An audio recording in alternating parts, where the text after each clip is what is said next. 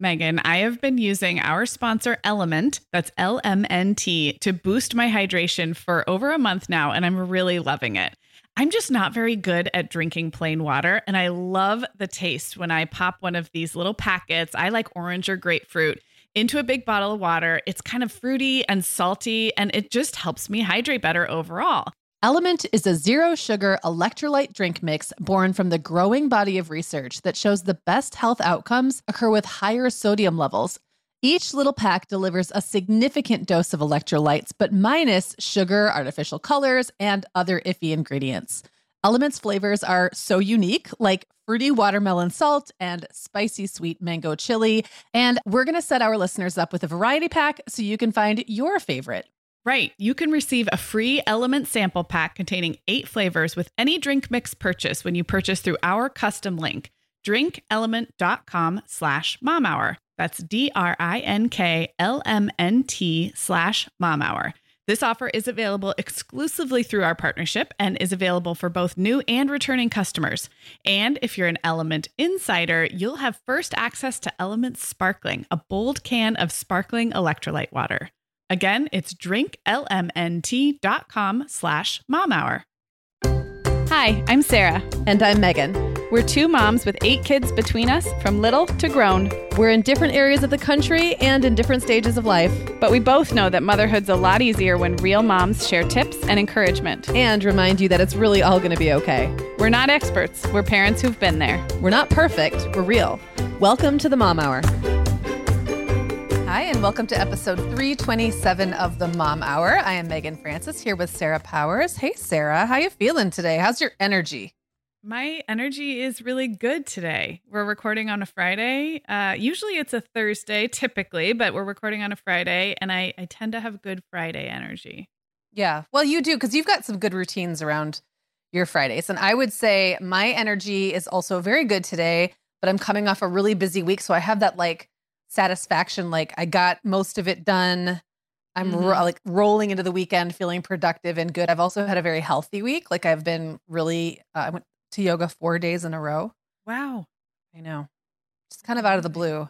I know. I just decided it was time because it's been a very sluggish summer. So obviously, if you haven't figured it out yet, today we are talking kind of about energy patterns. And I think, first of all, we're going into that school year time of year, where even if you don't have kids in school, I've always felt like September is just a big month for new starts, fresh energy. It's contagious. It's in the air around you, even if you aren't there yet. And I know for myself, it took me till well into adulthood to really know that different people had different kinds of energy patterns. I have to say, I think I just thought that normal meant you worked an 8-hour day and that you just kind of plodded along, right? And then you shifted from productive energy, productive work energy into evening relaxation or fun energy, and that it was predictable and always the same. And that if I didn't fit that pattern, there was something really wrong with me. And it took me quite some time, a lot of beating my head against a wall to realize that that wasn't correct. And that's not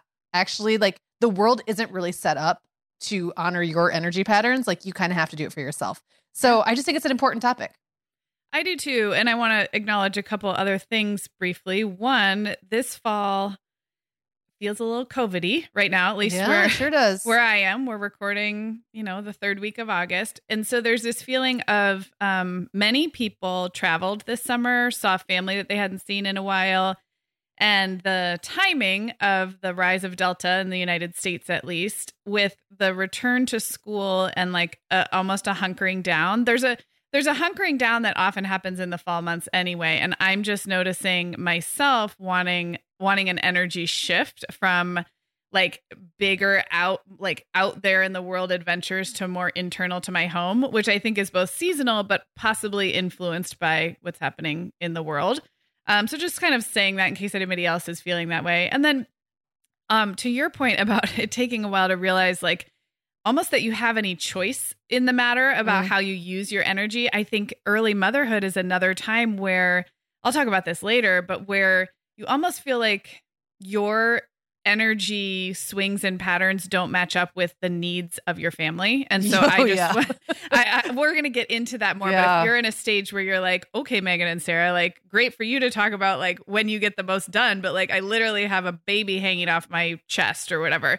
We've been there. And I think there are I think you learn a lot about optimizing your natural energy patterns when you are in the trenches of motherhood. So we're going to address that as well. Yeah. And I also want to mention, because I think that's a really good point. But the ways that you can be tapped out as a mom at any stage of the game, but it shifts a little bit, I think, from like baby times to toddler times to preschool times and into teen years, is that there's a difference between mental, physical, and emotional energy, at least to me. And yes. I can be very high. I can have tons of emotional energy and zero physical energy, or vice versa. Sometimes all I have is mental energy. Like my brain is so brimming, but I'm just so tired, or like I'm irritable with the people around me because they're getting in my way and like messing with my mojo. So it's not like energy is like this one thing you can just check off and you either have it or you don't. It's like, where do you put a certain kind of energy today? And maybe today is like a super nurturing day and like you can just love on your kids all day, but you don't really have a lot for anything else. And that's great. And then there might be another day when like you've got tons of physical energy and can clean the house, but you don't really have a whole lot of tolerance for, boo-boos and stuff like that. And I think that that's really normal. And as moms, we kind of expect ourselves to be on in all three spheres all day long, all the time. And that's just I don't think it's possible.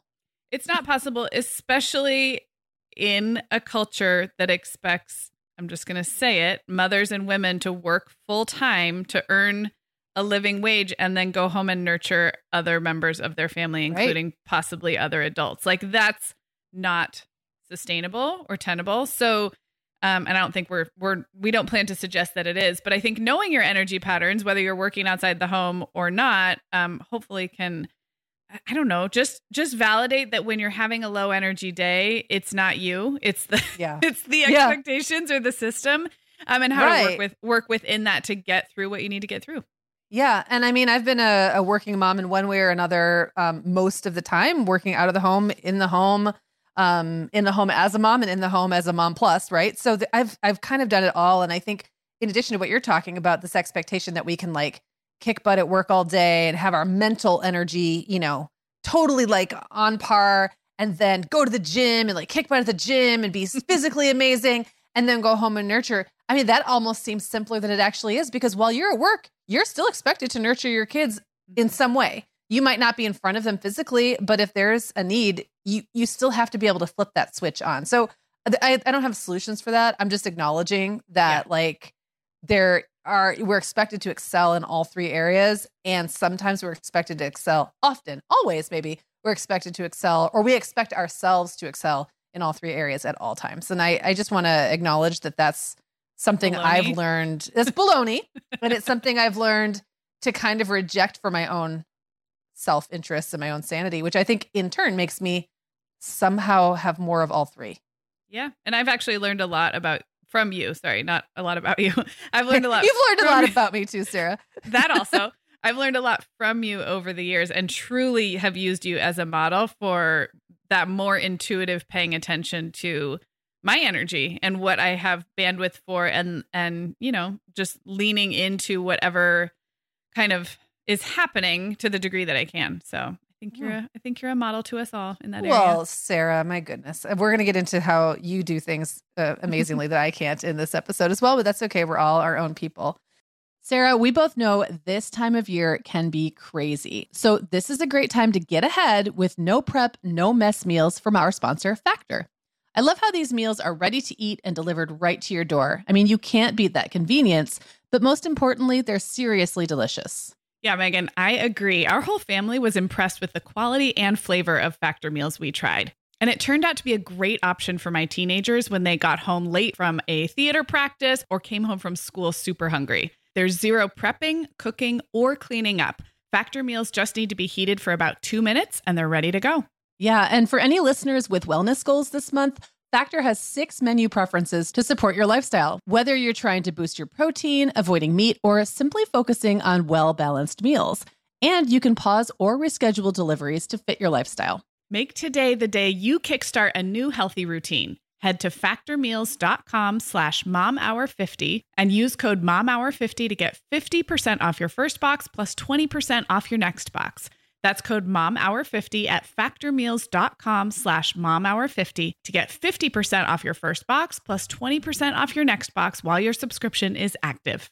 Okay, Megan. Well, over here at the Mom Hour, we are big fans of our sponsor, Our Place. In fact, you, me, and our team member, Katie, were all comparing notes on our favorite product. Katie was telling us that even though she's packing up to move her family to a new house, she cannot put that mini perfect pot from Our Place into the boxes yet because she's using it like every night. Well, as someone who also has a perfect pot, I got mine as part of their mini home cook duo set. I get it. It's nonstick, which is key, but it also has all these handy features like a steam release lid with a built-in strainer and this nice beechwood spoon that nests on the handle in this perfect little peg. Okay, well, I didn't get this pot, but now I want it. That sounds so great. Our Place's cookware is great to cook with, beautiful to look at, and healthier for us as well. All of Our Place's products are made without PFAS, also known as forever chemicals. In addition to their cookware and tableware, Our Place is also making waves with their Wonder Oven, the most stylish all-in-one air fryer and toaster oven. Again, free from the forever chemicals found in many of those air fryers. Listeners, Our Place offers a 100-day trial with free shipping and returns, and we've got a great deal for you. Go to FromOurPlace.com and enter the code MOMHOUR at checkout to receive 10% off site-wide. That's from OurPlace.com, code MOMHOUR. Okay, Sarah. So I just want us to quickly describe our energy styles because I think, first of all, I think we're different enough that people might see a little bit of themselves in one or the other, or maybe like a hybrid of the two of us or something else entirely. And, you know, I just want to give some subtext that I think a lot of people would think of themselves as like consistently high energy. And some people think of themselves as plotters, right? Like, not like plotting to take down the government, but like PLODD. Not plotters, but plotters, right? You can be, I guess you could be a plotter while plotting a coup, but I'm talking more about plotting, just kind of moving along, like slow and steady wins the race. And then there's ping pong balls. So I want you to, we're going to describe ourselves, but I'll go first. I am definitely a ping pong ball. I can be incredibly high energy, but I can have incredibly long sluggish periods. And really until I accepted that about myself, I was not able to fully embrace myself and be really productive, honestly. So like, that's all I'm going to say, but I am a ping pong ball. And you know that. Yeah. Yes, how about you are. And I have a feeling you're the opposite. I am the opposite. I am very steady. I think sometimes on the outside, I might appear to be, I don't think I'm high energy. I don't identify as high energy. I think other people see me as very productive. But I think that comes more from the plodding consistency rather than a high energy. So I feel like I have a very like medium level physical energy that's very consistent. I would say your consistency is your superpower, actually. Mm-hmm. And I've spent enough time with you to see that I don't feel like it's low energy. It's just medium all the time until you're ready for bed. Then it's nothing. But I guess that's all of us. Like you wake up kind of the same as you are like at noon. And then, maybe you have a little dip, but I don't like when I'm with you, I don't really see the dip. You might tell me you're having a dip, but I don't experience it. But your ability to have a list and just see it all the way through is honestly like the backbone of what we're able to do. So because you need that consistency. Well, you need someone around you with consistency. I don't have it for myself. Yeah. Yeah. But your highs are also like contagious. So again, we need each other. We need each other, right? Yeah. So then let me ask you this. Is your consistency consistent, like day to day? Or is it more like, is your pattern kind of play out over a week? Like Monday, you might feel a certain way, Wednesday, a different way. You know what I mean? Yeah. No, I totally know what you mean. And I think, from the outside, like you say, probably my dips are not noticeable because I operate at that kind of hum of medium energy. But what I notice is a common thread is that I tend to start strong with lots of energy and gradually wane. And that is true whether you're talking about a day. So I'm great in the mornings, a week. I love me a Monday, a good productive Monday, a month, love the beginning of a new month, like love that turning the page. and a season. First day of school, like back to school after the new year, even a micro season. Some like the kids are starting a new sport or something. So I think a consistent pattern with me is I don't do a lot of like slump and then get a second wind. I've joked that I don't get second wind. I just start strong and then gradually wane. But like you slowly just erode. Like you've observed from the outside, it's pretty subtle, but I feel it. And that's been instructive to me over time. And we'll talk more about that later. So I think my low energy does not look from the outside like it might just like somebody else's might, but I feel it. I notice the high and the low, and the common theme is beginnings are strong and endings are weak. Okay. Yeah. And honestly, I can relate to some of that. For me, I would say my days have kind of like a loose, recognizable pattern. I like to ease into my days, which doesn't mean I wake up cranky or anything like that. I just wake up and I want to ease in. Like I want a slow start to most mornings, which means if I want to get anything done, I realize I have to get up a little earlier, and then I have to put a deadline on the end of my slow start, because otherwise my slow start will last until like 1:30 or something. And then that doesn't quite work. It's not morning anymore. It's not morning anymore. But I'm also not one of those people who's like, I get out of bed going and then I'm sluggish by 3. It really depends more on external factors, like what's going on around me, what's on my agenda, who am I around? Is there anything exciting I'm doing today? Did I start my day well? I'm really more routine oriented than I would like to believe that I am sometimes. And getting a good start to the day makes a huge difference. But it doesn't feel to me like I've got some inborn physiology that gives me like a certain pattern. There's so much. Right. I'm so sensitive to, I would say, mostly people and the interactions that I'm having around me. I will say that what is pretty predictable for me is that like 3 or 4 times a year, I just want to toss a lit match over my shoulder and let everything burn down as I escape to the woods. Like that has been something that I recognize that in my mid-20s. And this is when I was really starting to get my freelance career off the ground. And every year, like clockwork, in November and in March, I would want to quit. And I would say things like, I'm just going to take a month off. And, I was married then and I really couldn't take a whole month off, but I had the ability to like maybe take a little bit of a breather. And I would say that. And then what I recognized after like 2 years of doing that is that just by saying that and giving myself like 2 days off, I would come back stronger than ever.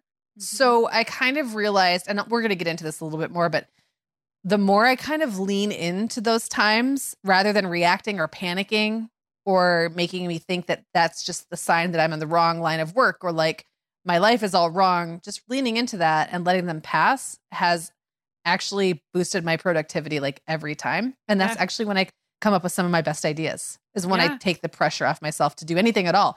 So just like, I think that knowing that, like when I finally realized that was a legitimate and valid way to live my life, it was very, very freeing and actually really, really helped me live, which is great. Like you need that. You need to really acknowledge the way you are, not the way you wish you were. So we touched on in the beginning that this definitely changes depending on the stage of parenthood you're in. So Sarah, I'm, curious if your energy patterns have changed at all since you were the mom of younger kids or stayed the same. I'll answer first. I would say in general, when my oldest kids were really little, I was way more sluggish in general than I am now. I would not have described myself as a high energy mom, say 20 years ago. I think there's lots of reasons for that. One is that I was sleep deprived chronically for some time. Yes. Another is that I didn't really get the social input that I needed to feel really engaged with life. I finally started to get that when I really got good at being online. Like at first I would say my online interactions were more draining than, I guess, energizing. But when I finally kind of figured out, I would have, when I was more like in the thick of like 3, 4, 5 kids, I would have a buddy or two that I just chatted with a lot during the day. And that was really helpful and gave me that lifeline. I remember the feeling of being stuck under a nursing baby and like really loving it for a little while and then starting to feel a little anxious and itchy. And then finally just being like, whatever, here, I'm just one with the couch now. And that was actually very kind of depressing to me. But also just not having like a very good handle on how to harness my energy. It would give me that constant feeling of like spinning my wheels, but not getting anything done. And the harder I feel like my brain is working without producing, the more drained I feel. So I would just say, as like a young mom, I probably looked depressed, honestly. Like, I think I probably just came off as like laid back on the verge of lazy. And I really wasn't. It was just frustration. Yeah. I think so many people can relate to that. And I think it's interesting because I think we have some of the same observations about new motherhood, even though we've just spent 20 minutes talking about how different our natural energy patterns are. Because one thing I remember about my energy patterns when I had really little kids was kind of going back to what you talked about with mental versus physical versus emotional energies being different. And I just have this memory of them feeling very out of sync. It was like my brain energy was at a level that my body couldn't keep up with because I was either, like you said, under a nursing baby or sleep deprived. It almost felt like having like split personality or something where there were like, it wasn't syncing up. And I remember that so well. I'd be, just looking, a baby would be sleeping on me and I'd be sitting on the couch, or maybe another toddler was sleeping upstairs. And I would be looking around at this mess, the stuff on the floor. And it wasn't just the mess of the toys on the floor. My brain would also be wanting to do things like get my schedule in order, get my calendar going, do a search for preschools, or these like forward all the things thinking, that give you a boost. Yes, those are all the things you love. Planning and anticipating really gives me a boost. And I maybe had a phone in my hand, but I couldn't physically get up. Or I'd have these bursts of creative energy. I mean, you met me in this time period. I'd have a whole essay, and I'm sure you've done this too. Like you have a whole essay in your head. It's so good in your head. It's so good in your head, and there's nowhere for it to land, and you haven't slept, so they're like the brain cells are already the synapses are so tenuous anyway because of lack of sleep, and you're like, if I could just like put thoughts around this and write it down, and it had nowhere to land, and for me, nowhere to land didn't just mean I didn't have time to write it down, but I also didn't really have the bandwidth to think about my creative endeavors as anything long term, and that's kind of when you met me. It was like, okay, I'm going to fire off an essay for this magazine, or I'm going to try and submit over here. And I didn't have I wasn't settled enough to think about what did I want this writing career to look like. And that felt, well, first of all, that's a privilege to have been in the position to choose. And I had recently stayed home after working in an office, but I didn't have the ability to go deep with creative thoughts. And I think that's hard when you're in new motherhood. So that feels very different now. I guess the question was about how is it different when you have younger kids? Like, that's not my reality now. I have the space in my life that when I have a creative idea, I can write it down before I forget it. Or I can put a meeting with you on the calendar because I know when my kids are going to be out of the house. Like, that is a game changer. So, I would not, it is better now. It gets better, Mamas. It gets better. But just acknowledging that like wherever you are right now is probably so much more normal than you think. And I think we tend to think there's something wrong with us. Like we're not dealing with this phase of our lives very well. And I think we can just be very honest and say, nope, it's the phase of your life. It's not you not rising to the occasion. It's not you not being able to get your crap together. It's just where you're at. And it will change, but like in the meantime, it's so hard to be gentle with yourself, but like you have to, because it's just, there's so many other moms going through it, however it looks for them.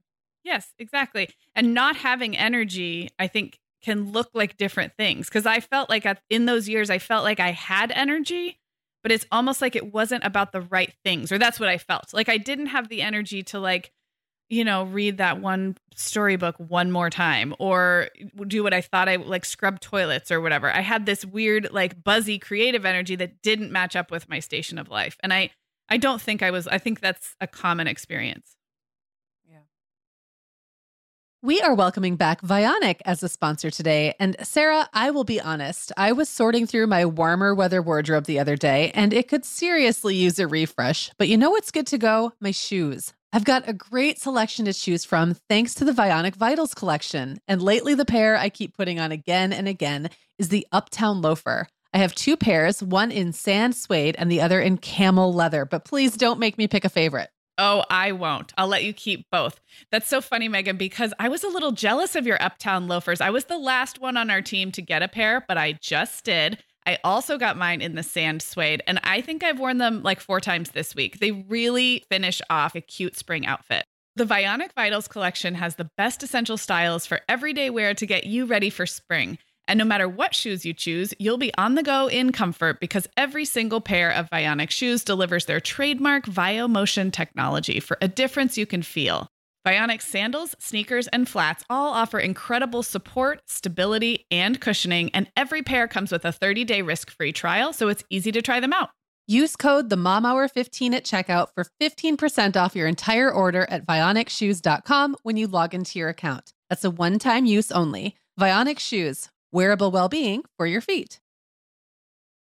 Sarah, our sponsor, Hiya Health, makes a kids' daily multivitamin that parents can feel great about giving their kids because they have no added sugars or dyes. And our kids who have tried Hiya vitamins have loved them, which is important, right? Because what good is a bottle of vitamins that your kid won't take?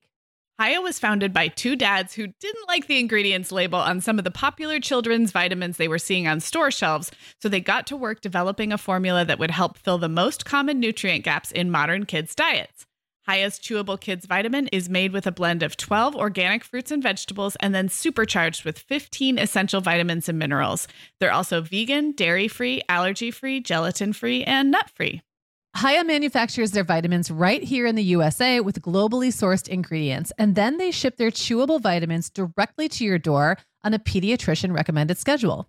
We've worked out a special deal with Hiya for their best-selling children's vitamin. You're going to get 50% off your first order. To claim this deal, go to hiyahealth.com/momhour. This deal's not available on their regular website. Go to hiyahealth.com/momhour and get your kids the full body nourishment they need to grow into healthy adults.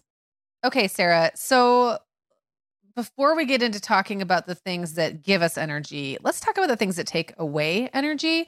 I think sometimes we look at being very proactive and adding things, but we don't always look at the things that are just kind of happening around us and draining the energy. And we might not be able to do anything about it. It's not like we're saying, oh, your kids are being a pain and taking away your energy, get rid of them. I mean, that's not going to happen, right? Like your house is always going to have to be cleaned, even if it's draining your energy. But sometimes just knowing that that's what's recognizing what's going on can be such a relief. So you start. What are the things that drain your energy?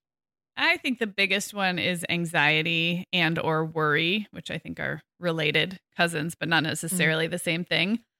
It is very tiring, and draining is the right word, to have your brain kind of fixating on a problem or a perceived problem all day, because I am high functioning, like I am productive, and I do kind of keep going with that medium amount of energy. But when your computer's running a program in the background and you don't know that it's running, and then the fan starts going crazy, and then your basic functions, basic functionality of your email or your browser speed is really slow.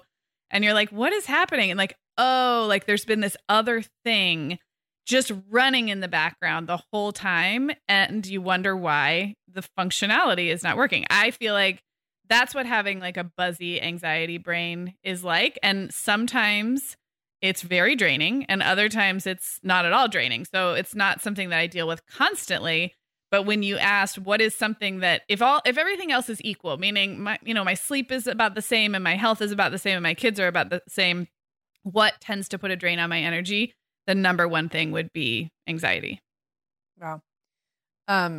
When you're talking about things running in the background, it just made me laugh to myself, because I was thinking about how my tendency when something is literally running in the background, not talking metaphorically anymore. I'm talking about literally my computer has my usual tendency is to ignore it and hope it just goes away.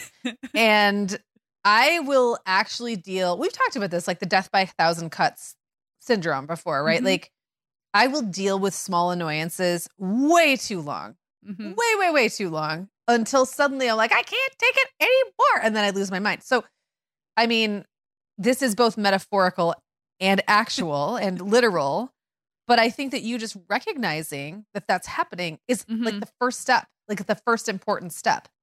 I'm thinking of that because just last week I posted on our Instagram account and got some really very nice feedback on it that I was feeling like the weight of the world, like a lot of heaviness. And I think that my natural inclination is to kind of just like Pollyanna my way through a lot of that stuff. And it's all happening and it's buzzing in the background, but I'm not feeling it yet.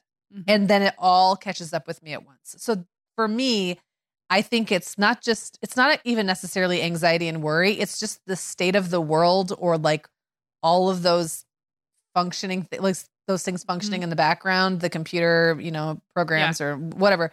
I didn't do an update on my system. Turns out your battery's low. My battery is very low, and it all hits me at once, which is why I went to yoga 4 times this week. And probably why I feel remarkably better today than I did Monday. I mean, I don't always put the two together. Yeah. Because sometimes you don't feel amazing walking away from a self-care practice. It's not like, you do one yoga class and everything's solved. That's not really how it works. Right. But anyway. Yeah. I want to say one more thing quickly about the anxiety pattern too, because as I was listening to myself talk and thinking, and listening to you and thinking, often the question I ask myself is, how do I make the anxiety go away? Or how do I take care of this anxiety, or, calm myself down? The question I almost never ask is, what do I need to take off my plate? Or how can I adjust my expectations around my energy? Because this week I'm having a lot of anxiety. Do you see the difference? Like I'm always fixated on like, well, we got to nip this in the bud because I don't have time. I don't have time for this. I have too much to do, instead of, I wonder if I should commit to less this week and just sit in this anxiety. I'm just having therapy on the podcast right now. Well, right. Because, maybe you can't solve the anxiety and worry. Like maybe whatever it is that's causing it isn't currently solvable. And there's nothing you can really do to address it, but acknowledging it and putting yourself in a place where you're just more equipped is another way of sort of like roundabout addressing it. Right. So I guess for me, my list of things that put a drain on my energy are surprisingly long, considering I don't often know that it's happening when it's happening. But the couple that I would point out would be like interpersonal conflict. That can take me really like if it's unexpected, especially like if unexpectedly someone's mad at me or unhappy with my work or something like that, it can totally derail me in a way that sometimes is like kind of stupid. And actually, that's been one of the nice things about having you as a business partner, because I feel like you're very, because we're both equally wanting to, we're both equally wanting to do the right thing, right? So we're both equally wanting to do a good job. And so you're also very realistic. Like if I feel like someone's mad at me, or like someone's criticizing something I did, and I go to you and say like, is this really a thing? And you're like, no, I know that you equally want us to do a good job. So like, you'd be honest if I had really dropped the ball or something. Right. And so, so that's actually really helpful. It's sometimes that's another thing why it's helpful to have people who've come from different places. Agreed. Talking about something like that. Having too many balls in the air for too long, and then not having a plan or a system for managing all those things, like that spinning wheels I was talking about, like having my brain too full and then not taking the additional 2 to 3 steps to get stuff out of my brain and into a system, which is really kind of hard for the way I work, because I have so many different projects going on that I can't just have one system that works forever. It has to be very fluid, and it evolves like sometimes day to day, week to week. Like sometimes what works if I'm just managing one thing won't work if I'm managing 4. And so I have to like be really proactive and say, I'm not going to even open my computer until I sit down with a to-do, like a piece of paper and a pen, and categorize everything I have to do, including things that aren't like necessarily work things that are just clouding my brain. All of it has to go down on paper. I have to prioritize it and create tasks around it. Otherwise my brain just spins, and I just sit there going, I'm not doing anything. A messy space, or not loving the space that I'm in, like feeling bad about my physical space. I want to add that one back to mine too. I'll just co-sign that one. Yeah. Yeah. Well, and I know you've got something to say about that. Like, how do you feel about that? Because I don't think we necessarily have the same things about our spaces. Yeah. I think for me, it feels like a lack of control over my environment. And, everybody this summer heard me talk about my roof construction, which just meant that there were people in my environment all the time. So it comes back to control, I think, with me. I can handle a decent amount of dirt. Like my bathrooms aren't super clean. Even the clutter, if it's clutter I know that's within my power to tackle, I can walk by it for a couple days knowing it's going to feel so good to tackle it. But as soon as it just feels overwhelming, or I feel like I haven't had that reset opportunity in a while, and that's end of summer is very much like that. The kids have been home for 3 months. Everyone's bored. Everyone's shoes are in the flipping doorway. Like it's just, so now I'm speaking to you from the other side where we are starting to get into back to school mode, and I have kind of reclaimed my space, but just 100%, it's both an energy drain and an energy rebound for me to have control of my space. Well, yes. I mean, I think that we both, and I feel like I've been experiencing this since I was 12 years old, the downer that a chaotic space can be, and then the rebound energy that a freshly cleaned or reorganized space can be. So it's like that yin and yang. Mm-hmm. Another one for me would be not getting enough social time and not getting enough nature time. And sometimes those things conflict. So that's another thing that I have to be careful about. Like sometimes the easy thing is for me to go hang out with some friends and catch up and have a drink and have fun. And that's always fun in the moment. But then sometimes I realize, but what really would have filled my cup today is going for a hike, or vice versa. Like sometimes the easy thing isn't always exactly what you need, or the most obvious thing, or the thing other people want you to do isn't always the thing you really need. And so those are things that I've gotten better at paying attention to. And then just like I mentioned, world events, like I can be really good at almost ignoring or compartmentalizing that stuff and like setting it aside until it all catches up with me. Mm-hmm. And then it becomes very oppressive. So, I don't have like a solution for that, all these things, except to just say knowing what they are is helpful. Well, and hearing us speak these out loud, I just have so much empathy for us and everyone in the world, because it's like, no wonder we're tired. Like there are a lot of things draining our energy. So yeah, I actually found that very helpful. Well, good. I'm glad. Okay. Well, then let's turn it into a positive, like maybe something a little more productive and helpful. What are some surprising things that have had a big effect on your energy patterns for the better? I'll go first on this one because some of these were very surprising to me. I would say something I did not anticipate in very young motherhood was how much being busy would help me. And of course, if you have little kids, you're always busy. That's the thing. But sometimes it's busy and not productive, or that's how it feels. It felt like I was always doing, but not just kicking the can down the road and not really accomplishing anything. And the routine was so kind of all over the place that it felt very sporadic. Mm-hmm. Actually, I went back to work briefly when my two oldest kids were really little. There were a lot of negatives to that. Like, and when I say back to work, I mean back to work in a real office, like outside of my house where I had to be there at a certain time. There were a lot of negatives to that. And ultimately that wasn't the right choice for me and my family, but it gave me like a momentary burst of energy that really helped me create structure and routines in my life that I did not do until I had that job. So I look at it as a net win, even though ultimately it wasn't something I wanted to do forever. Mm-hmm. I think I was working outside the home for like 2.5, 3 years. And then of course at times I have gone back and like probably like every 5 years or so, I take an outside the home job for a little while and I'm like, oh, this is great. Look at now I'm working out again. And now I'm doing all these things. I'm done. Yeah. I did what I needed to do. Thanks for that. I'll take to my bed. I'll take to my bed now. But I think in general, like having a problem to solve or like adding new things to my plate, I wrote in the outline upheaval. I feel like in the times of my life where things have been really hard, like during a move or during a divorce or during like having to go out and get a new job, those things actually tend to positively affect my energy levels. But I did mention, or I made a note that this is a short-term positive. So it's like, it helps me get my dander up to power through, which can have a ripple effect of positivity. But if it goes on too long in a way that's not natural to the way I operate, I hit a wall. So it's like, there has to be that balance. And overall, I think the theme here is novelty. Like really having a variety of things that are coming at me that I have to deal with, solve. Sometimes I get a little stressed. Sometimes I get a little overwhelmed. But overall, I respond really well to novelty. Whereas I think sameness or too much predictability starts to kind of just get old. And then I get like mentally, I don't feel sharp. And then once my mental faculties aren't like firing on all cylinders, I think everything else follows. And I start to just feel kind of sluggish. So I don't know. What about you?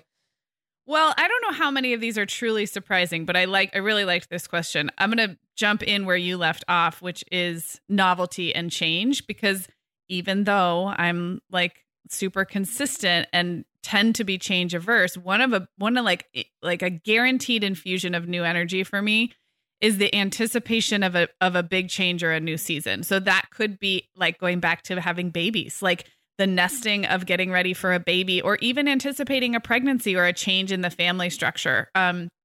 Like getting ready for a new season of school or sports. Just like even the holiday season. So for me, it's not just that there are things to plan and a calendar to organize. Of course, I love those things, but it's almost like, because it's predictable change, I don't really do very well with surprise change. As we know, my personality don't super love upheaval or chaos when it's a surprise. But at the same time, exactly like you say, change itself can be energizing and invigorating. So I think the predictable change is the seasons we know are coming, the start of a new school year, the start of a new calendar year. So those things are definitely an infusion of or a shift in energy patterns for the better. But then I wrote down a couple of other more like specific things. Not drinking alcohol before bedtime turns out has a real positive effect on the next day's energy patterns. So I'm continuing to look at that. And I'm not talking about like 6 drinks. I'm talking about even 1 versus 0. And now let's dig into this really quick, because this is something I'm working on, and because I've been like working on getting up earlier and really regulating my sleep times. So that really affects it. I know you're an early riser. And when I was kind of sleeping until whenever I felt like waking up and then really slowly starting my day, having a couple drinks right before bed didn't seem to affect it. I would say now trying to get up and get moving and go to like an early yoga class or something means if I have alcohol after like 6:30, I'm regretting it that night or the next day. And not like regretting it like I feel hungover, just regretting it because I don't feel 100%. So yeah, because you could feel better. Exactly. Exactly. Yeah, for me, I mean, I can't remember if I've said this on the podcast or just in conversations with friends, but for so long, my one glass of wine I looked forward to had to do with putting the kids down to bed. Like they went to bed and then I took a breath and I put my feet up and I had one responsible glass of wine. However, my kids don't go to bed very early anymore.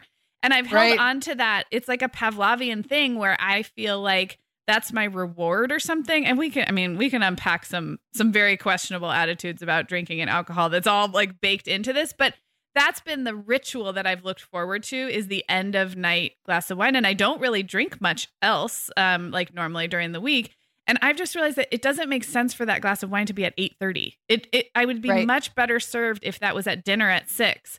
Or like at 4 o'clock. I mean, really, honestly, I truly love one glass of wine. I love the ritual of that. I'm not looking to change that, but I feel it in my sleep and in my energy when it's right before bed. So that's like, there's probably a whole episode in here we could talk about. There probably is. And I don't want to focus too much on drinking, but I do think that's one of those things that depending on the phase of life you're in or your age, or there's lots of reasons you might want to rethink either what you drink, how much you drink, if you drink at all, or when. And I think that you can't deny that those things affect your sleep and then what happens the next day. So can I say something really quick about social? Because you talked about not enough social time. And I think we're like the inverse of each other, extrovert and introvert. But in terms of I can avoid social interaction if I'm kind of in a funk or if I'm already feeling low energy. So you talked about how like it might seem like the easy things to go out and grab a drink with friends. And for me, it would actually be the opposite. It would like feel easier for me to stay home or to go for a walk by myself than to reach out, make a plan, meet up with friends. Like that feels complicated and hard and energy draining. But I will say that a surprising effect of some social interaction is that it can lead to a energy burst. And just like you said with novelty, there's an upper limit. If I feel too stretched socially or like my calendar's too full, that's no fun. But I often think I need a little bit more social variety than I'm getting. And I'm not likely to seek it out. I have to kind of force myself. Yeah, I think that makes total sense. And that's been very consistent with you. And I also think that you are really good at leaning on people when you're having a hard time. I'm actually not always as good at that. I tend to internalize my problems and not think that they're really worth bringing up with anybody else or that they're like important enough to bring up with anybody else. Oh, okay. Well, I feel like when you are having a really rough time, you usually tell me. So like, but maybe you don't. Maybe you're having a rough time all the time, but I have no idea. Maybe it's just when it gets really desperate that you let me know.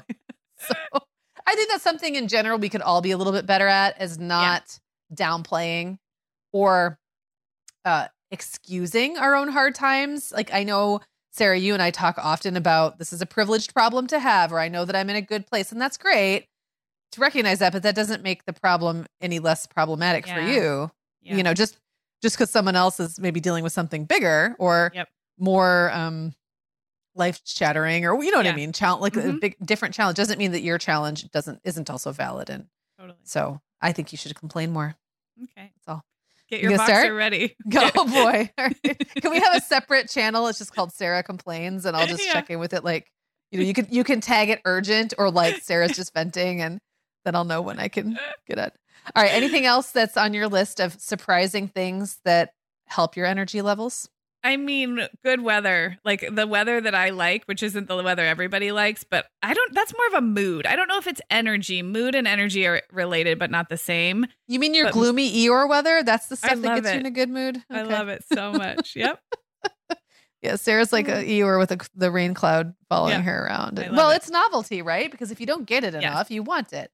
Yeah. Just how like, you know, when we have here, sometimes we'll have a kind of a relatively unprecipitous, I don't know, I'm sure if that's the correct word, but winter, and then you have that blizzard and it's amazing. But if you have a winter where it's just blizzards for 3 straight months, it's like, okay, kind of over this. All right, well, let's leave listeners with something kind of productive or concrete to take away. So let's just share some tips or tricks or ideas that we've discovered that have helped us harness our natural energy patterns, which are probably going to be kind of different, but just things that have helped us. And people, hopefully by now they recognize themselves in one or the other of us so they can decide which ones to try. Well, I guess if I have a tip, it's that self-knowledge is great and looking at your own energy patterns is great.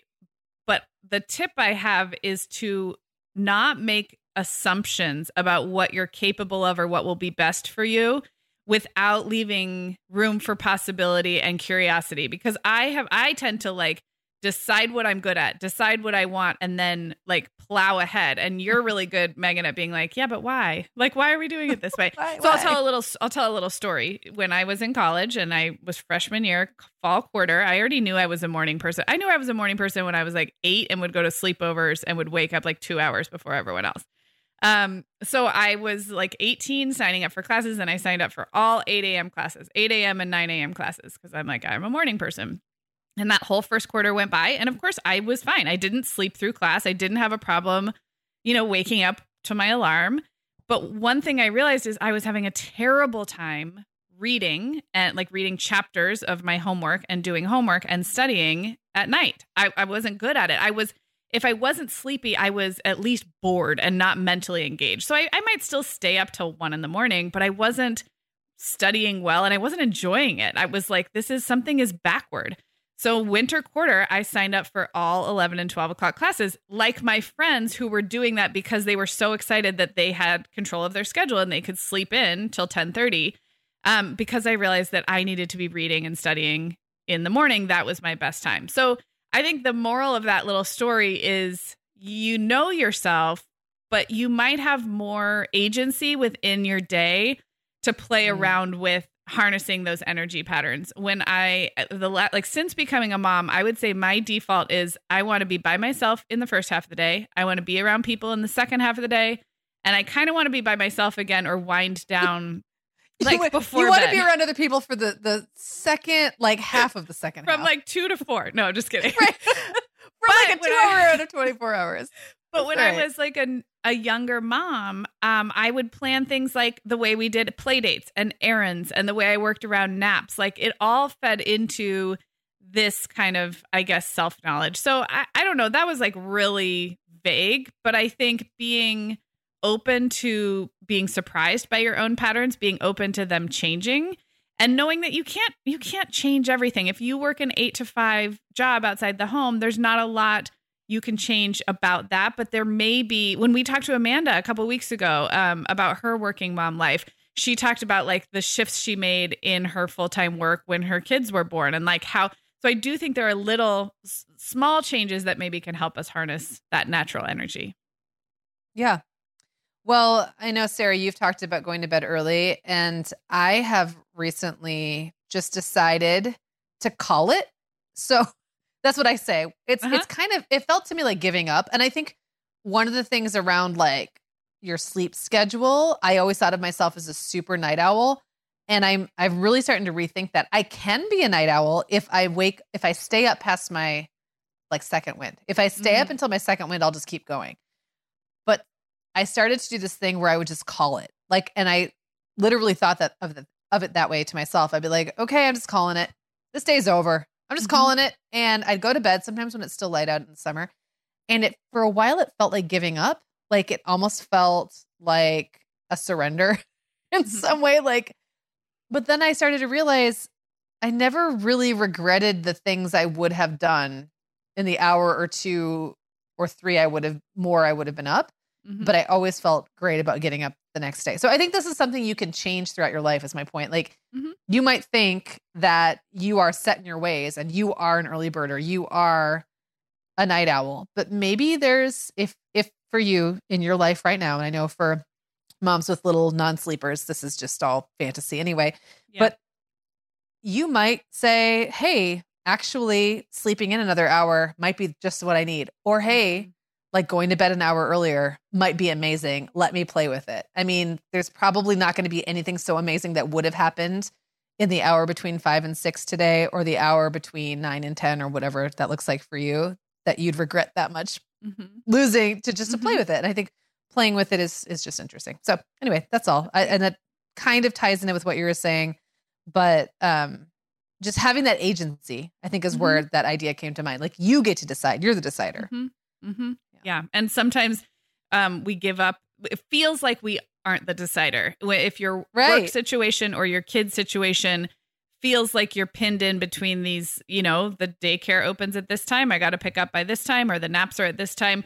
So I think maybe what we're both nudging you all toward is finding the places you do have a little bit of agency and not taking anybody else's schedule or energy goals as your own. I think it's easy to do that. You see on Instagram, someone posts their morning cup of coffee steaming and they're reading their morning meditations and they're getting up before their kids when the house is quiet. I see a lot of that, and it's very aspirational and wonderful. But I don't think that is everyone's cup of tea, literally. It just isn't. That doesn't have to be your thing. Your thing might be a long bath at the end of the night or a nap when the toddler naps. So I think just also a good reminder that when we see these suggestions, that's someone else trying to harness their best energy patterns. That's not necessarily your thing. Yeah, I love that. I love the advice to personalize it. It's yours. It's yours. Yeah. Okay. So mine, I guess, tips and tricks and ideas that help me harness my natural energy patterns would include smart delegating. I would say that when I'm feeling particularly bogged down, it's often because I'm doing things that irritate me that I would rather somebody else did. I'm happy to direct them, and I'm happy to edit their work as well. And when I say edit their work, that might mean editing the job a kid did mopping the floor. And it might mean editing, literally editing an article or something. But and honestly, the older I get, the better I get at delegating and the worse I get at executing things for myself. And maybe that's a very natural, I don't know, like a natural phase of getting older, but I'd rather tell people what to do and then make it better than do everything myself and, take that for what it is. Taking shameless breaks and sometimes very long breaks. And that kind of ties into that leaning into the malaise I talked about before when I was saying needing to just power down.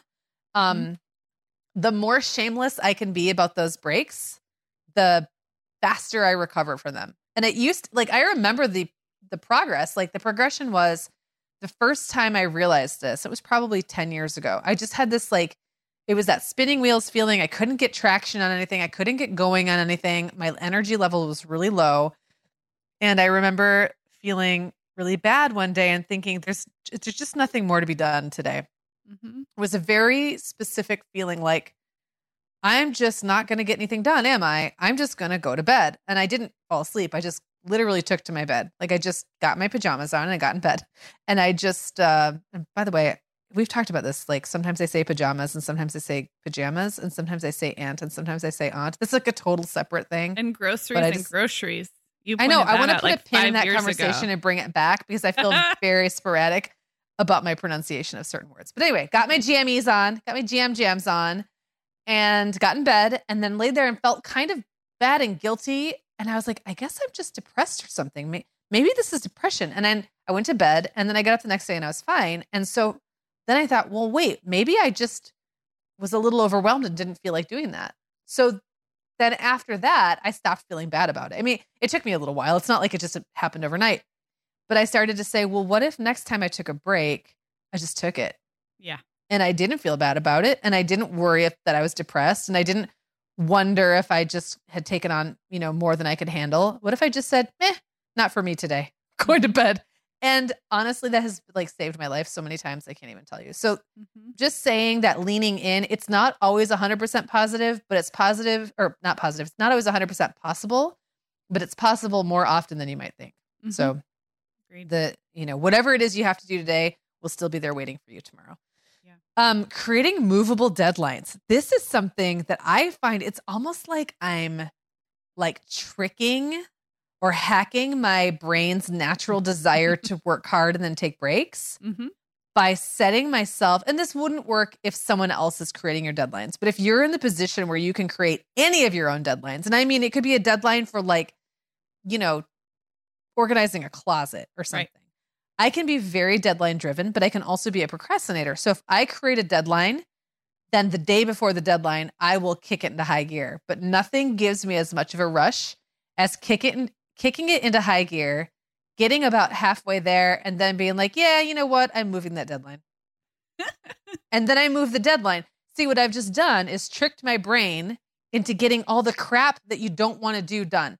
The start, right? Like all the, when you sit down, Sarah, you and I have talked about this. When you sit down to write and the hardest part is getting the first paragraph out or starting the WordPress post or organizing your thoughts enough to even get going. That is often very hard. It's a huge obstacle. So the deadline basically creates the momentum around getting started, and then being able to move the deadline makes me feel like I'm still in control. I know this is all this is some psycho mumbo jumbo that I'm doing with myself, but it's almost like I'm hacking my own tendencies to get what I want, which is ultimately getting stuff done when it actually has to get done, not 4 weeks before and not 3 days late. It's like the deadlines are sort of arbitrary. No, I can totally see that. It's kind of like we talk about high fives from our future selves. It's like the opposite version of that. Anyway, so we've talked about a lot of other things that are kind of obvious, like physical movement, good nutrition, doing good stuff, shedding the draining stuff. And then one other that I would mention is worry deadlines. And I think we've talked about these before on the show, like a worry deadline or a deciding deadline.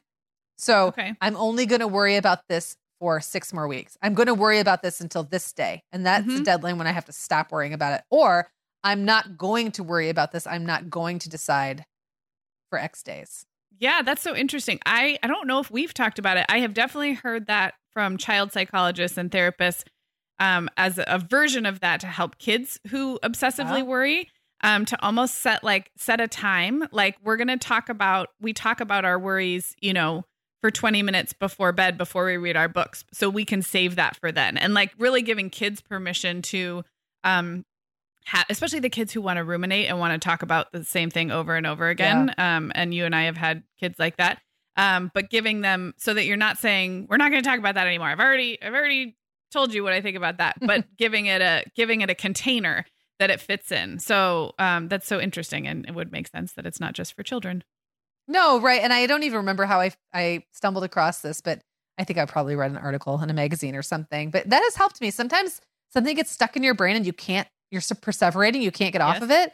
And it's like, what would it feel like to give yourself 2 weeks you're not allowed to think about it? Yeah. Because usually those 2 weeks, unless it's something that truly has to be urgently decided, usually those 2 weeks aren't going to make as much of a difference as you think. Or on the flip side, what if you only let yourself worry for 2 more weeks and then you're done? Those, they're just they're brain hacks. They're all ways to kind of force you to think about things differently, which in turn, you get your emotional and mental energy back. Yeah. Yeah. So I don't know. I don't think we solved it, Sarah, but I do think I learned a lot from what you shared, and hopefully listeners that are listening to this at least feel, like they have a little more power or agency to recognize things about themselves and to take more control over their energy and to not feel bad. Like whatever it looks like for you, that's you. There's so many ways to be normal. Yeah. Agreed. And productive and like a good mom and all of those things. And like we also said before, the world isn't necessarily set up to honor your energy patterns, but that doesn't mean your energy patterns are bad or not valid. They are. Agreed. So you got to honor them yourselves. 100%. No, I loved this. A great conversation as we go into fall. And we have a few episodes from the Wayback Archives that are similar, but more about productivity and time management. And what I like about the way you structured this one, Megan, is it was much more like personality and like, I don't know, like self-awareness based. But I think if you like this kind of episode, listeners, I will link to a couple that have a little bit more to do with productivity and time management, which is really just like where we would go from this conversation. Cause I think knowing your energy patterns and honoring them is first, and then you're productive and you manage your time from there. So I love it. And speaking of managing time, we are going to be talking more about mornings specifically next week on the podcast. We're doing another one of our house rules episodes, which have been so fun. So this time it's house rules for easier mornings. And what that means is the house rules come from our listeners and their families. So it's a whole bunch of what other families all around the country and the world are doing to make mornings easier, which is timely this time of year. And then later next week, next Friday, we're actually going to be chatting with a couple of our contributors about specifically how mornings work in their houses. So next week is all about mornings. And we are all kinds of back to school over here. I love it. Well, we'll talk to you soon. Guess what, Megan? Over 10,000 teens are already using our sponsor, Erica, to help them unplug. That is amazing. Erica, that's Erica with a K, is the social media health app for teens that gives them the tools to unplug whenever they need to for improved health, study focus, sleep, and daily balance. It's so cool how this works to hide distracting apps from your phone at the touch of a button, keeping them out of sight and out of mind without deleting your data. Yeah, teens really get that social media comes with risks, including addiction, and Erica helps them build healthy habits and self-regulation that will benefit them their whole lives. Tell your teens about Erica and save 20% on the Erica family plan with promo code TheMomHour. Go to erica.app and search for plans. That's Erica with a K, ERIKA.app, and use code TheMomHour to save 20%. The Mom Hour is brought to you by partners like Chatbooks. Chatbooks makes it beyond easy to create beautiful photo books by importing your digital photos from anywhere. Instagram, Facebook, Google Photos, or directly from your phone. The books come in a variety of sizes with beautiful cover options and binding styles to choose from, and they start at just $15. Plus, we have a great deal just for our listeners. Use code TheMomHour20 to save 20% off your purchase. Just download the Chatbooks app and use code TheMomHour20 to save 20%.